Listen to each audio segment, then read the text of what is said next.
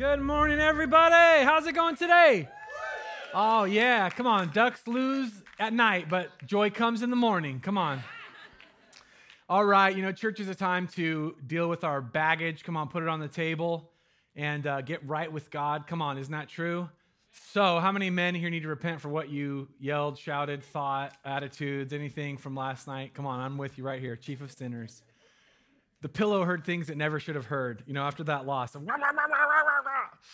Jesus, forgive me. I got to go preach to all these wonderful people in the morning. Man, it's a good day. I really know that today you're going to leave here. First of all, you will leave. You have to, because otherwise you have to buy a ticket. But when you leave here today, I believe you're going to be encouraged and that God is going to have spoken something to you, connected with you in a new way. Whenever I come to church on Sunday, I'm never coming just saying, oh, it's just going to be just another Sunday. No.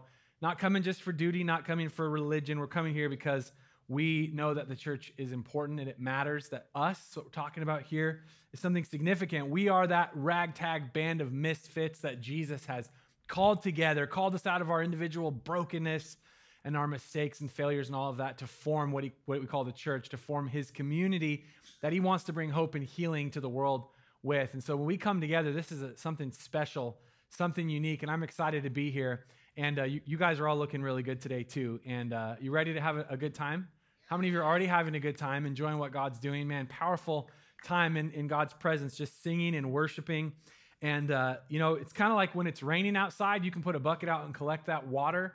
Otherwise, that's just going to fall and just be gone. In worship, that's our moment to receive and worship God and let him just kind of fill us up from the inside out. So, today I'm worshiping and just really drinking deep of the Spirit of God. And I'm going to walk out of here encouraged and refreshed. Come on. How about you? So if you're new here, if this is your first time here, my name's Jake. I'm the lead pastor here, along with my wife, Bethany. And don't worry, she keeps me in line, and I'm still in a process of growth. So give us at least more than one chance. But we're so happy you're here. Want to just welcome you. Thank you for making that bold step to come and be a part of this. And don't worry, we're not going to do anything that would make you uncomfortable, like ask you to stand up or anything, because I'm an introvert and I get it. It's hard to be part of a big group. Come on, any introverts in here? Not really, because you wouldn't identify yourself, right? Those were extroverts trying to make introverts feel good. Woo! Introverts! You're not. Thank you. I love it. Just warming up the crowd here. I just want to see where the coffee consumption level's at, right? I'm just checking it out.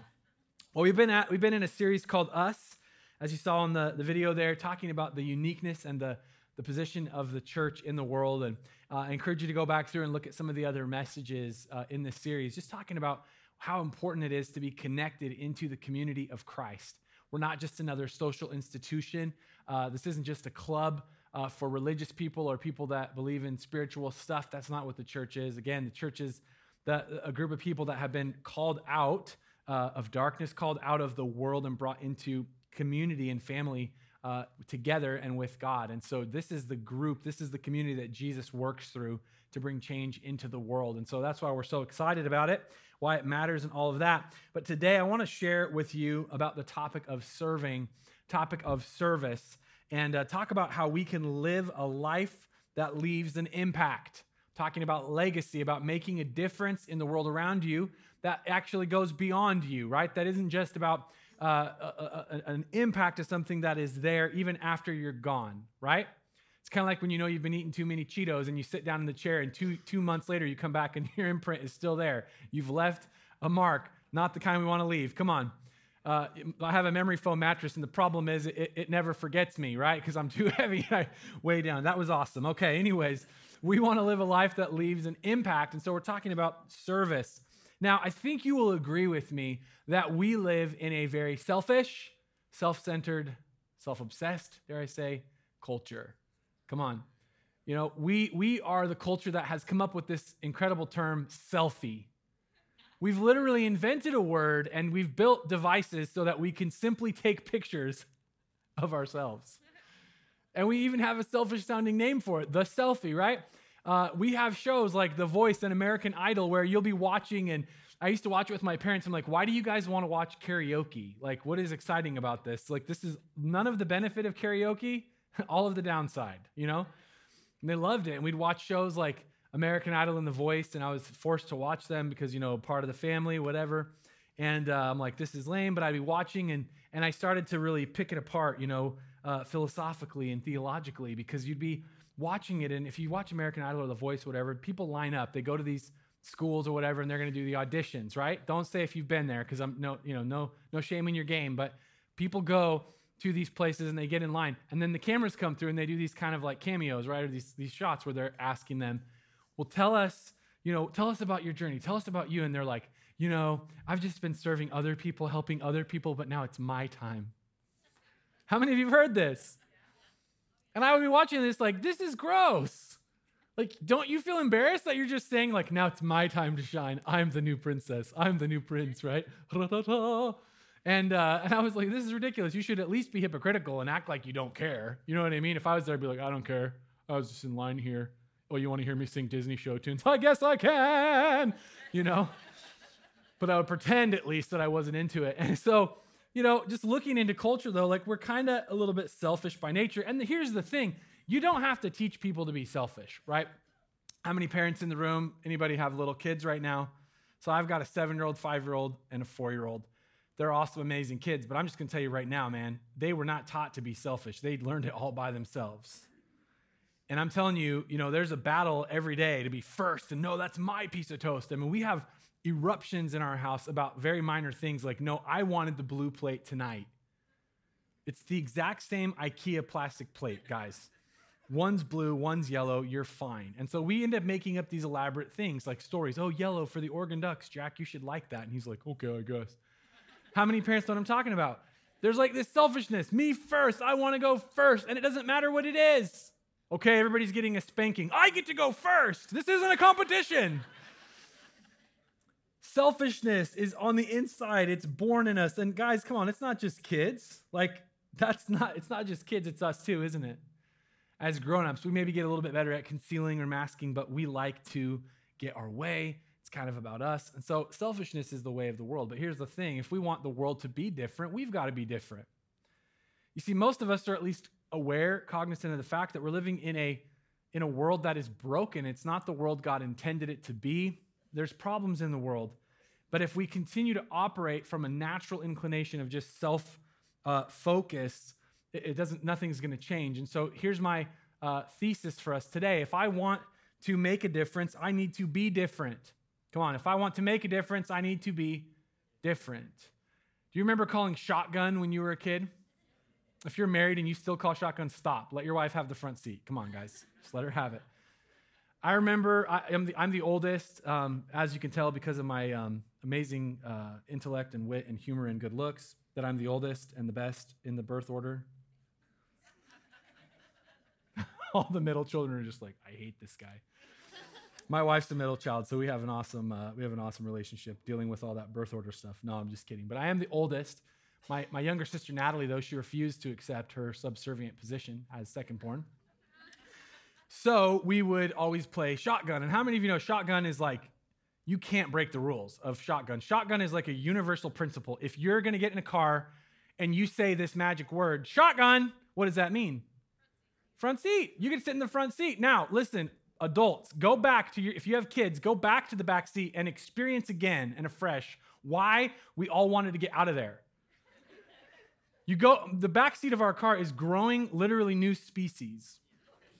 The back seat of our car, I mean, it's like javelins of McDonald's French fries that are 17 years old sticking out of the seat. You see, you know what I mean? There's horrible, unspeakable things in the back seat. So I remember as a kid, the reason I wanted to get out is because my brother Johnny was back there and he smells weird. He always smelled weird, right? We're 10 years apart and I was like, I'm trying to wear cologne and be cool and try to get a female to notice me at like 14, 15, 16 years old. Totally unsuccessful, but trying. And Johnny was always like 5, 6, 7, right? And so he smells weird. He's got worms in his pocket. And I'm like, get me out of here. Like I'm clean and he's dirty and Natalie's fighting. And so it was like 2 days before we were going to go on a trip shotgun and we're trying to get preferential treatment. And I get it because getting out of the back seat, right? Trying to escape. And it was worth fighting for. Now, shotgun is kind of indicative, I think, of the way we are in life is we are always trying to find the preferred position for ourselves. And you and I both are suckers for this, aren't we? Well, you could buy the silver level, or For only $17.95 more, you could get the gold level, which means you get to shake hands with the person after they sing the song. You get to go to the VIP. How many of you know we're suckers for this? Because we want the preferential thing. And this was not a new thing. This was actually taking place in Jesus' time. In fact, Jesus and his disciples actually had a shotgun moment. And we see this story in Mark chapter 10, verse 35, where it says, James and John, the sons of Zebedee, came over and spoke to him. Teacher, they said, we want you to do us a favor, which is always dangerous, right? When somebody asks you this. What is your request? He asked. They replied, when you sit on your glorious throne, we want to sit in places of honor next to you, one on your right and the other on your left. They're saying, I call shotgun. I want preferential treatment. I want to put myself above. I got here first. It's fair. I'm asking first. Like, it's about me getting what I want out of the situation. But Jesus said to them, you don't know what you're asking. Are you able to drink from the bitter cup of suffering I'm about to drink? Are you able to be baptized with the baptism of suffering I must be baptized with? He's saying, there's a world of pain coming my way, guys. What you think you're getting, what you're wanting you're not getting it. And they said, oh yes, they replied, we are able. I don't think so, guys. And then Jesus told them, well, you will indeed drink from my bitter cup and be baptized with my baptism of suffering, but I have no right to say who will sit on my right or my left. God has prepared those places for the ones he has chosen. And this is probably one of my favorite verses in the Bible right here. It says, when the 10 other disciples heard what James and John had asked, they were indignant. I love the understatement there. The word indignant is such a poignant word. It's so loaded with meaning, and yet it's so small. You know what I mean? Like last night when Auburn's true freshman quarterback throws the pass with 9 seconds left and we lose the game, I'm going to tell you that I was indignant.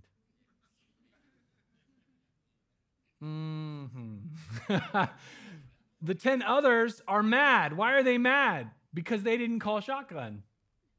They're mad because there's a wrestling and a striving even amongst Jesus' disciples for preference, for preferential treatment, which is to show you even these people walking with Jesus physically in the flesh, experiencing life with Jesus, they didn't fully get it.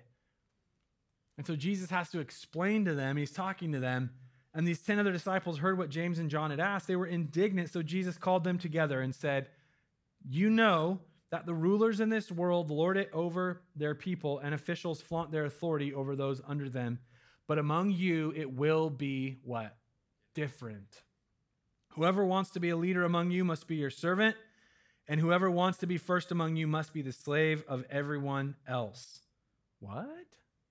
That's not, no, that's not, I don't want to go to this church, Jesus. Do you know what I mean? What do you mean servant? My daughter Penny, she's 4, and right now we've been telling our kids, hey, we serve each other. She's like, I'm not a servant. I'm a princess. We're like, well, yeah, you are a princess, but, as Christians, we serve each other. I'm not a servant. Well, daddy's a servant. Yeah, daddy. And then she'll say, well, yeah, mommy's a servant. Daddy's a servant. Because now she likes that idea that we're her servants. No, we're not your servants. We're all servants of Jesus. So we're working on our theology. But there's something inside of her that actually reacts against being known as or called a servant. And I'll tell you why. Because it isn't good. And you know it and I know it. It means you're sitting on the old McDonald's fries in the back seat while your smelly brother or your weird little sister is in the front seat.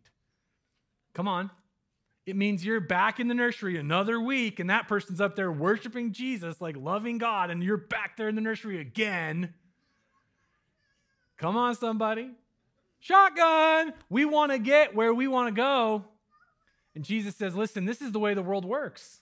If you're in the world, you're the leader, you boss people around, you lord it over them, you're throwing your weight around, you're getting your way. But look, if you're going to follow me, if you're going to be a leader in my kingdom, if you're going to be part of this new thing that I'm doing, then you have to embrace second place. You've got to embrace the life of a servant. So he says, whoever wants to be first among you must be the slave of everyone else. And he says, for even the Son of Man, he's talking about himself, came not to be served, but to serve others and to give his life as a ransom for many. And Jesus says, look, we're doing things completely different, completely upside down. Why? Because the world is upside down and broken, and the way things are done in the world is not how it's meant to be. True greatness is serving. True greatness is loving. True greatness is laying your life down for others. And he says, that's what I came to do. Now, Jesus had every right to demand respect, to demand honor, to demand authority. He talks about in the scriptures various times where he could call in legions of angels. He could do what he wants to do. He has the power to do what he wants to do, but he chooses to embrace weakness and service Why? Because he has to fix what went wrong with the world. And so he has to do things differently. If you want to explore this theme a little bit more, I wrote about it in my book, Reorthodox, where I talk about the fact that the world is fallen, and so the world is upside down, and the systems and structures of this world are inverted, and so what appears to us to be unnatural and different about the kingdom of God is actually reorienting it to that which is correct. And this is what Jesus is doing. He's correcting, aligning things, and he tells his guys, you're missing it. If you want to be a leader, you got to be a servant, you've got to be a slave. He's saying if you want to change the world, you got to change the way you operate, because we can't be like the world and hope to leave an impact. We have to be different. We have to be different in the church. We as the community of Christ, we as the called out ones have to exemplify and live a different way in order to make an impact, in order to make a difference in the world. And that's what Jesus gives us in that passage. So how do we do this? I want to give you 4 things today as we move forward. 4 things, 4 handlebars on this message that we can begin to apply. Number 1, this is all you need to do. You just need to be like Jesus. All right, peace. See you guys. Have a good week. You just need to be like Jesus, right? Just be like Jesus. How many of you know if we were more like Jesus, everything would be better? But how many of you know when you're doing something wrong and somebody's like, you need to be like Jesus, you just want to kill that person in that moment? I'm going to poke your eyeballs out right now if you say that to me again. You know what I mean? Being like Jesus is an extreme challenge, isn't it?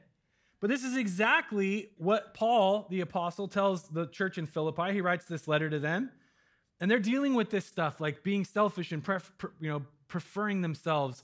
He says, guys, don't be selfish. Don't try to impress others. Be humble, thinking of others as better than yourselves. Don't look out only for your own interests, but take an interest in others too. You must have the same attitude that Christ Jesus had. You're like, okay, easy. I got it. Nailed it. Done. No, it's difficult. Though he was God, he did not think of equality with God as something to cling to. Instead, he gave up his divine privileges. He took the humble position of a slave and was born as a human being. This passage of Scripture is what's known as the kenosis. In Greek, it means the emptying, and it's talking about this reality and this mystery that Jesus, being God, actually empties himself of his divine attributes, comes and takes the humble position of a human. In other words, he invaded our mess, and he lived as a part of our story so that he could bring us back into relationship with God. It's a very powerful thing, and what Paul's saying is, look, if you're following Jesus, you need to understand, follow his example. You can't simultaneously be following Jesus and not following Jesus. It doesn't work that way.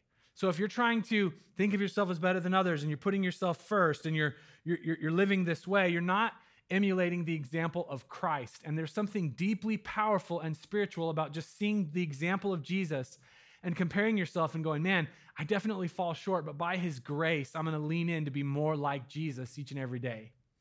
One of the songs that most of you would think is super lame, unless you're probably over 40 or 50, but I grew up with it. There's an artist named Keith Green. Anybody remember who's oversaved? Come on, Keith Green. So you want to go back to Egypt? Come on, you know what I mean? Falsetto. Yeah, bell bottoms, bouncy hair. I don't have bouncy hair. My hair's so shellacked, it could, it doesn't bounce. But Keith Green was like the guy, the dude. He played piano. I tried to play piano like Keith Green, and he had all these songs. One of the songs that Keith Green wrote is called I Want to Be More Like Jesus. And man, that song gets to me every time I listen to it. I want to, I need to. I want to be more, more like Jesus. It's powerful. It's powerful. I want to be more like Jesus. This is the heartbeat of a Christian, of a follower of Christ that knows, man, there's more for me. There's always a next step to pursue him. And this is going to be powerful, isn't it, to embrace this mindset of a servant. I think I hurt my neck when I was headbanging. Sorry, guys. This kind of lifestyle turns the world upside down. It's shocking in the midst of a bunch of people running the rat race when somebody's like, hey, you can win. Because I'm not a rat. I'm not playing the game. I'm not going to step on you to get ahead.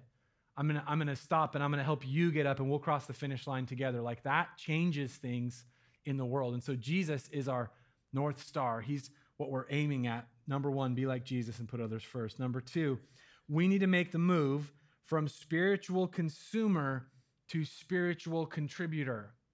Make the move from spiritual consumer to spiritual contributor. Listen to what Pastor Craig Groeschel says. He says, the church does not exist for us. We are the church and we exist for the world.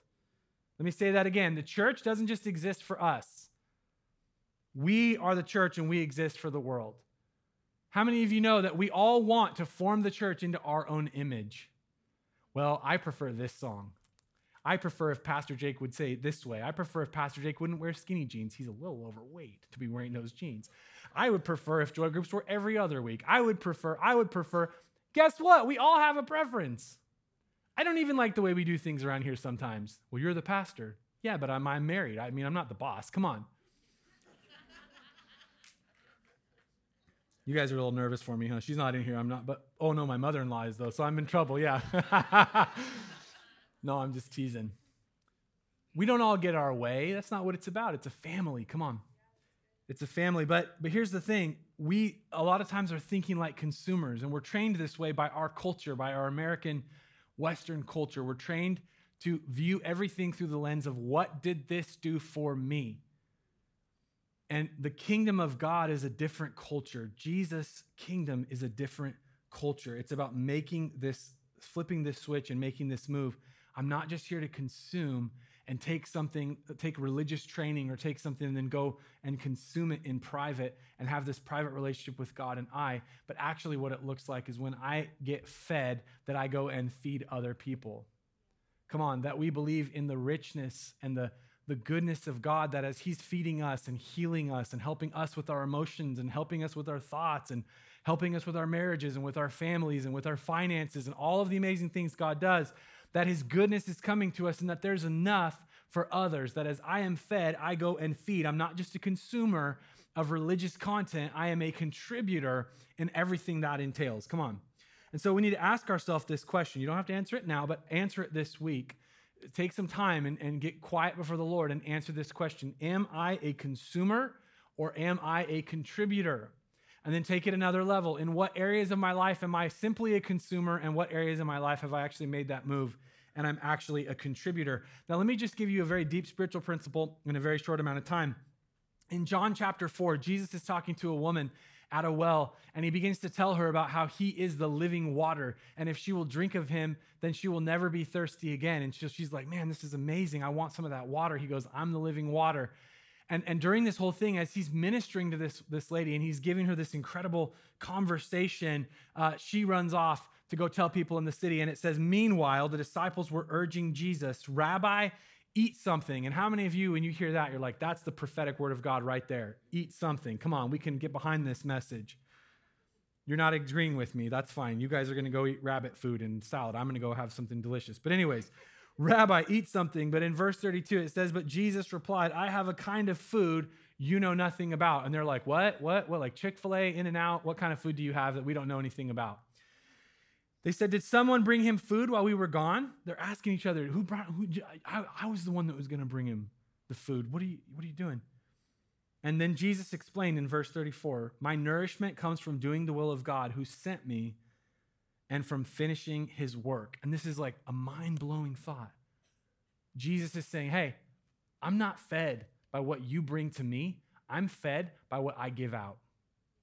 I'm not fed exclusively by, Jesus still has to eat, he still has to drink water, but he's giving them a spiritual principle. He's saying, I am fulfilled, I am fed, I am encouraged, I am motivated, I am fueled as I lock into what God has called me to do and who he's called me to be.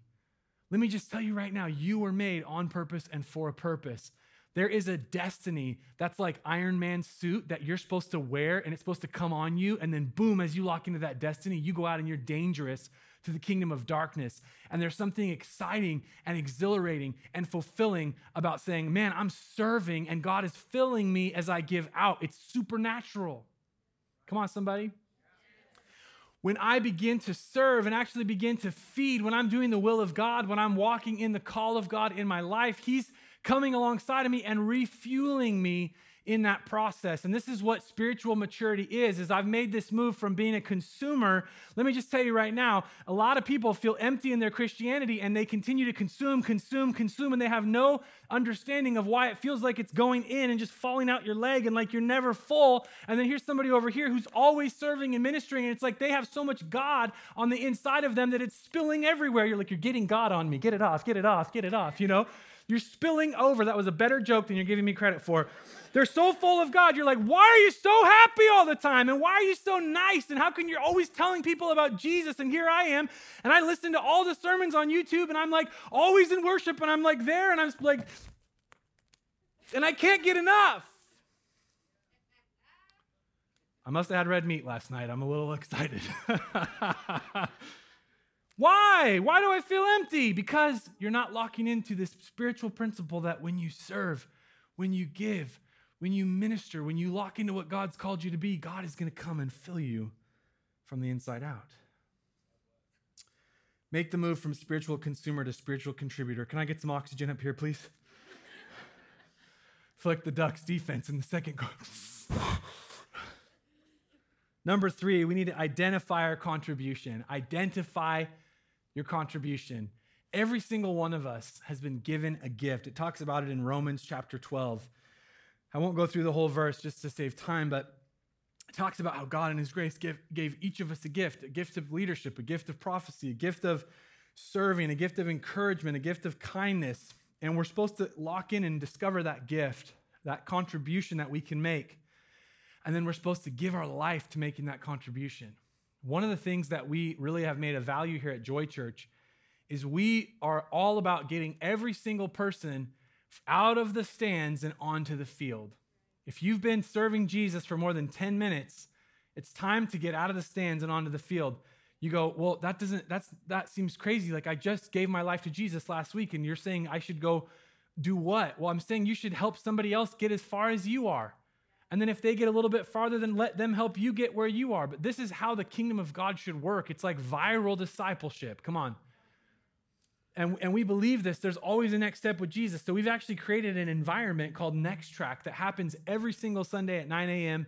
in Theater 2, where we help you discover, and it's just the beginning of the journey, right? It's like a lifelong journey you're going to go on, but this is the beginning of the journey. Help you discover what are your gifts. What's an area that God has graced you with, that has given you, that you can actually contribute to the operation and ministry of what we as the church are doing together, okay? You see, a lot of times Christians are not living in sin. They're not like all messed up or whatever, but they're just distracted and disconnected from purpose. And the devil likes to keep us in that mindset, and even our own flesh and desires and everything keeps us locked down because we simply don't know how we fit in to get unleashed and unlocked in what God's called us to do, okay? But here's what I know, that in this room is the potential to change not just our city, not just our county, not just our state, but change the world. Literally within this room are the seeds of greatness that as each of us would begin to embrace who God's called us to be and begin to take our place in the church, serving, that God could do some incredible things. So it's so important that you take the time to identify your contribution. God, what is my gift? And you might be sitting here in insecurity going, well, I don't have a gift. No, you do. God's word says that you do. If you are a human being and you are breathing oxygen, God has given you a gift. It's just up to you to discover what that is. Others of you know what your gift is, but you very, very much undervalue it. I love here in this verse where it says, if your gift is to encourage others, be encouraging. Did you know you might actually have a gift of encouragement? Remember last week when I was embarrassing myself doing cheerleader moves? This is why you need to come to church every week. You missed it if you weren't here last week. It was incredible, I'm going to be honest with you. The agility on display. No, Maddie? No? You're just jealous. I was thinking of myself as a cheerleader. I lost my train of thought there. We're talking about the fact that cheerleaders always encourage, right? Cheerleader never is like, yay, you fumbled, yay. They don't do that. They just celebrate and encourage. Maybe God has wired you that you're like relentlessly positive. So you bug some people because you're like, you did great. They're like, I totally messed this up. No, you're amazing. You're incredible. Could it be that God has given you the gift of encouragement? And maybe you're undervaluing yourself, being like, that's not a big deal. I'm just kind of nice. And most of the time people are like, you're a little much, and so you're kind of suppressing. What if your job is to be out in the front, so when people walk in, you're just like, hey, you look amazing today. They're like, I feel like crap, No, you're amazing. And your gift is to encourage. What if that's your zone? What if that's your place in the church? Come on. But we got to identify our contribution, not undervalue it, not believe we don't have it, but agree with God's word and say, hey, I've got something to give. All right, number 4. We'll finish up with this. Number 4, we need to serve in the church and also as the church in the world. 1 Thessalonians 5:11 says, so encourage each other and build each other up, just as you are already doing. It matters that we serve in the church. Now, this is kind of an interesting phenomenon that's kind of passing through the church at large in the United States and Western culture in general, is right now we've got like this creative mindset about how we serve. And one of the things I'll hear people say is, well, I tithe, I give my tithe to, this social organization, and I serve, I volunteer over here, and then I come to church on Sunday and I consume, but I do my output somewhere else. And what I want to deal with this here is this. I want you to imagine that I sit down at my dinner table, and I have 3 kids. For those of you that know me or don't know me, I've got 3 kids. I have Evie, I have Jack, I have Penny, and Bethany and I, we're doing our best. We play zone defense. There's 2 of us, 3 of them, but now we have Esther, so now we've got them. We can play man coverage. And we have these 3 kids, and they're amazing, and we're shaping them to be world changers. They carry the prophetic destiny of God in their life, but man, they need to be shaped and challenged. Come on, I believe in parenting. Hello. Still got to parent your kids, even though they got a great destiny. My kids, they all have a job. They have chores. And I want you to think, if I'm sitting there at the dinner table and Evie's like, Dad, we've been thinking, and we really appreciate what you and Mom do. Really appreciate the roof over our head and the fact that, if somebody breaks in here, like, you're going to fight them in your underwear. We appreciate all this kind of stuff that goes on. But we've just decided it would be better for us. It fits us more. Like, it's just kind of it's just for me, it's the right thing. If I would go over to the neighbor kid's house and help them do their chores when I feel like it. And you know what I would say to them? No. This is your house.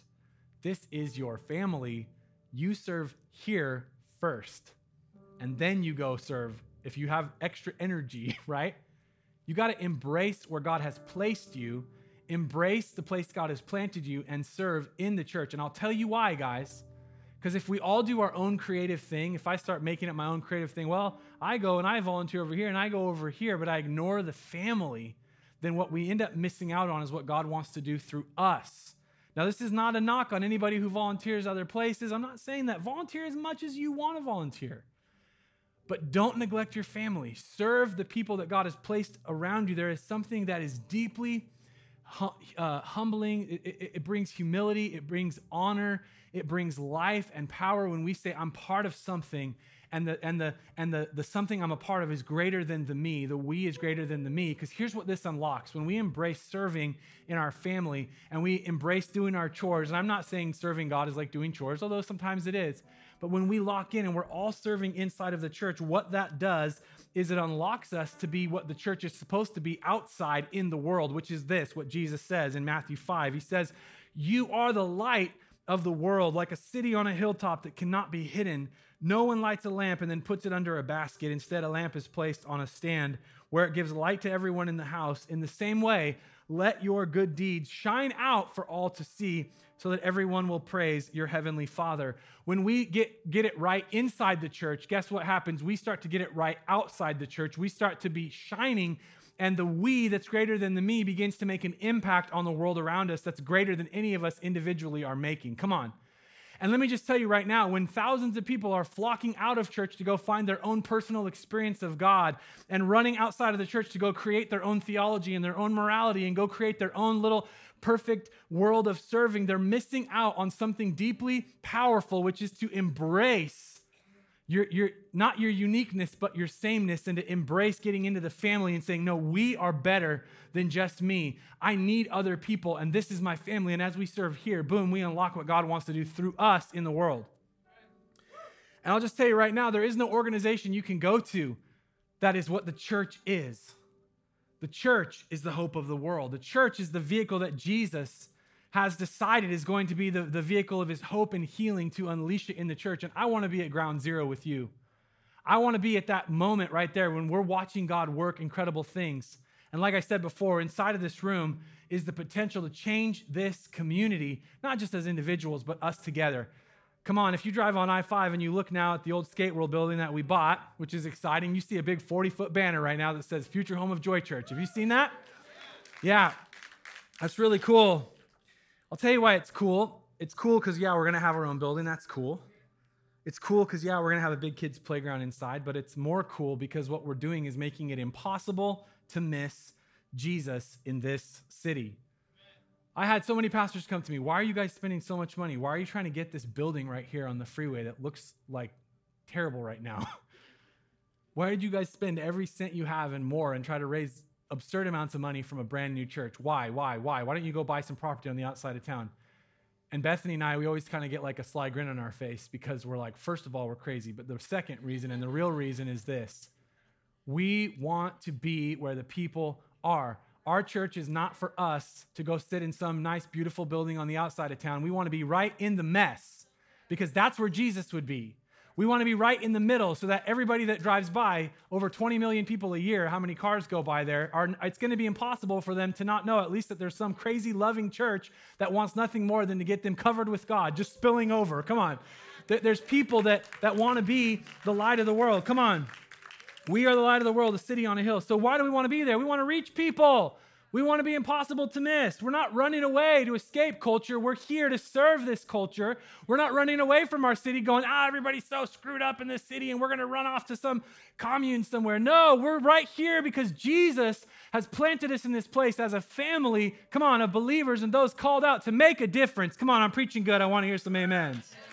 Are we shining the light of Jesus in our community? Because God gets glory when we operate as the church in the world. But it starts with something as simple and as easy as figuring out who you are in God, identifying your contribution, and beginning to serve inside the church, beginning to serve your brothers and sisters so that you get equipped and enabled and unlocked to go and be the church out in the world. So, hey guys, today, if you have not gone through Next Track, if you've not begun to identify your contribution, I want to ask you, get in there next week, 9 a.m., do it. It's 4 weeks, easy. It's like the easiest thing in the world to do. You just go in there, somebody force feeds you donuts. I mean, it doesn't get any better. And God unleashes you and unlocks you in your identity. Come on, but maybe you're here. Maybe you've been a Christian for a long time and you're like hesitant because you don't want to get sucked in. Well, I did nursery for 30 years, all right? I did this and I don't want to get locked in. Come on, be like Jesus. Every one of us needs to embrace serving. We should have a surplus. What it should look like is not all the volunteer leaders going, hey, I don't have enough positions to fill at church. It should be like, we have so many people, we have to make up new jobs. There should be like 50 fake jobs every Sunday for as many people are here. Come on. This should never be a place ever where we're like, we need volunteers. Never. Serving is your right and it's your inheritance as a follower of Jesus and it will fill you. Come on. I don't serve because I'm needed. I serve because I need it and I get something out of it and it's awesome. Come on. Get involved. All right, I know we got to beat the other churches to the best restaurants like Jesus would do. How many of you, though, agree, hey, I'm challenged. I want to change. I want to take a step forward as a follower of Jesus. Anybody? Anybody? Let's go ahead and bow our heads and close our eyes. You know, as we get ready to finish up here today, maybe you've come to Joy Church this morning and you're just looking for something. You came, maybe you saw a TV ad or a Facebook ad or somebody invited you or both. Maybe you just walked in here today and saw this church going on in this movie theater. But there's something about what's happening here and you're like, man, this is kind of different. It's kind of weird. It's kind of real. I just want you to know, before you could ever do anything for God, before you could ever serve him or be a part of doing what he wants you to do, you have to receive him and his service of you. And the greatest act of service that Jesus did, which is he came to this planet, invaded our mess, and he gave his life to make a way for us to be reconciled with God. And so the very first act of a Christian is just to receive the grace that God wants to give you, not because you deserve it, because you don't deserve it. I don't deserve it. But to give it to you because he just loves you and he wants to redeem you and reconcile you to him. You're his child. And right now, whatever lie you're believing about yourself, about your past, about what you think being a Christian means, and I'm going to have to live this way and change this, that stuff doesn't matter. What matters is that God loves you. He brought you to this place, and he is saying, you have an opportunity to receive my son Jesus and come into relationship with me. And look, if you want to be part of the family of God, you can receive his grace and mercy right now And if that's you and you want to follow Jesus, if that's you and you want to be part of God's family, if you want to receive Jesus as your Lord and your Savior, not in some metaphorical, philosophical, even religious way, but like an actual, real, tangible, authentic way to embrace what Jesus did for you and begin to follow him as part of the family of God. If that's you today, would you just raise your hand so I can see? Thank you, thank you, thank you, thank you, thank you. Thank you. All over this place. Come on, anybody else? I want Jesus. Like, I don't want religious stuff. I don't want like fake. I want Jesus. I want to follow him for real. Come on, if that's you, raise up your hand right now. I want Jesus. Come on, cry out for him today. That's awesome. Come on, this place is full of people that want Jesus. If that's you and all of us together, let's pray this prayer. Just pray it with sincerity. Dear Jesus, I confess my sin to you. I know I've fallen short of your standard. But I thank you for your grace and mercy revealed to me at the cross, where you gave your life for me and made a way for me to be reconciled with you. I give you my life today, every part, and I receive you as my Lord and Savior. In Jesus' name, amen.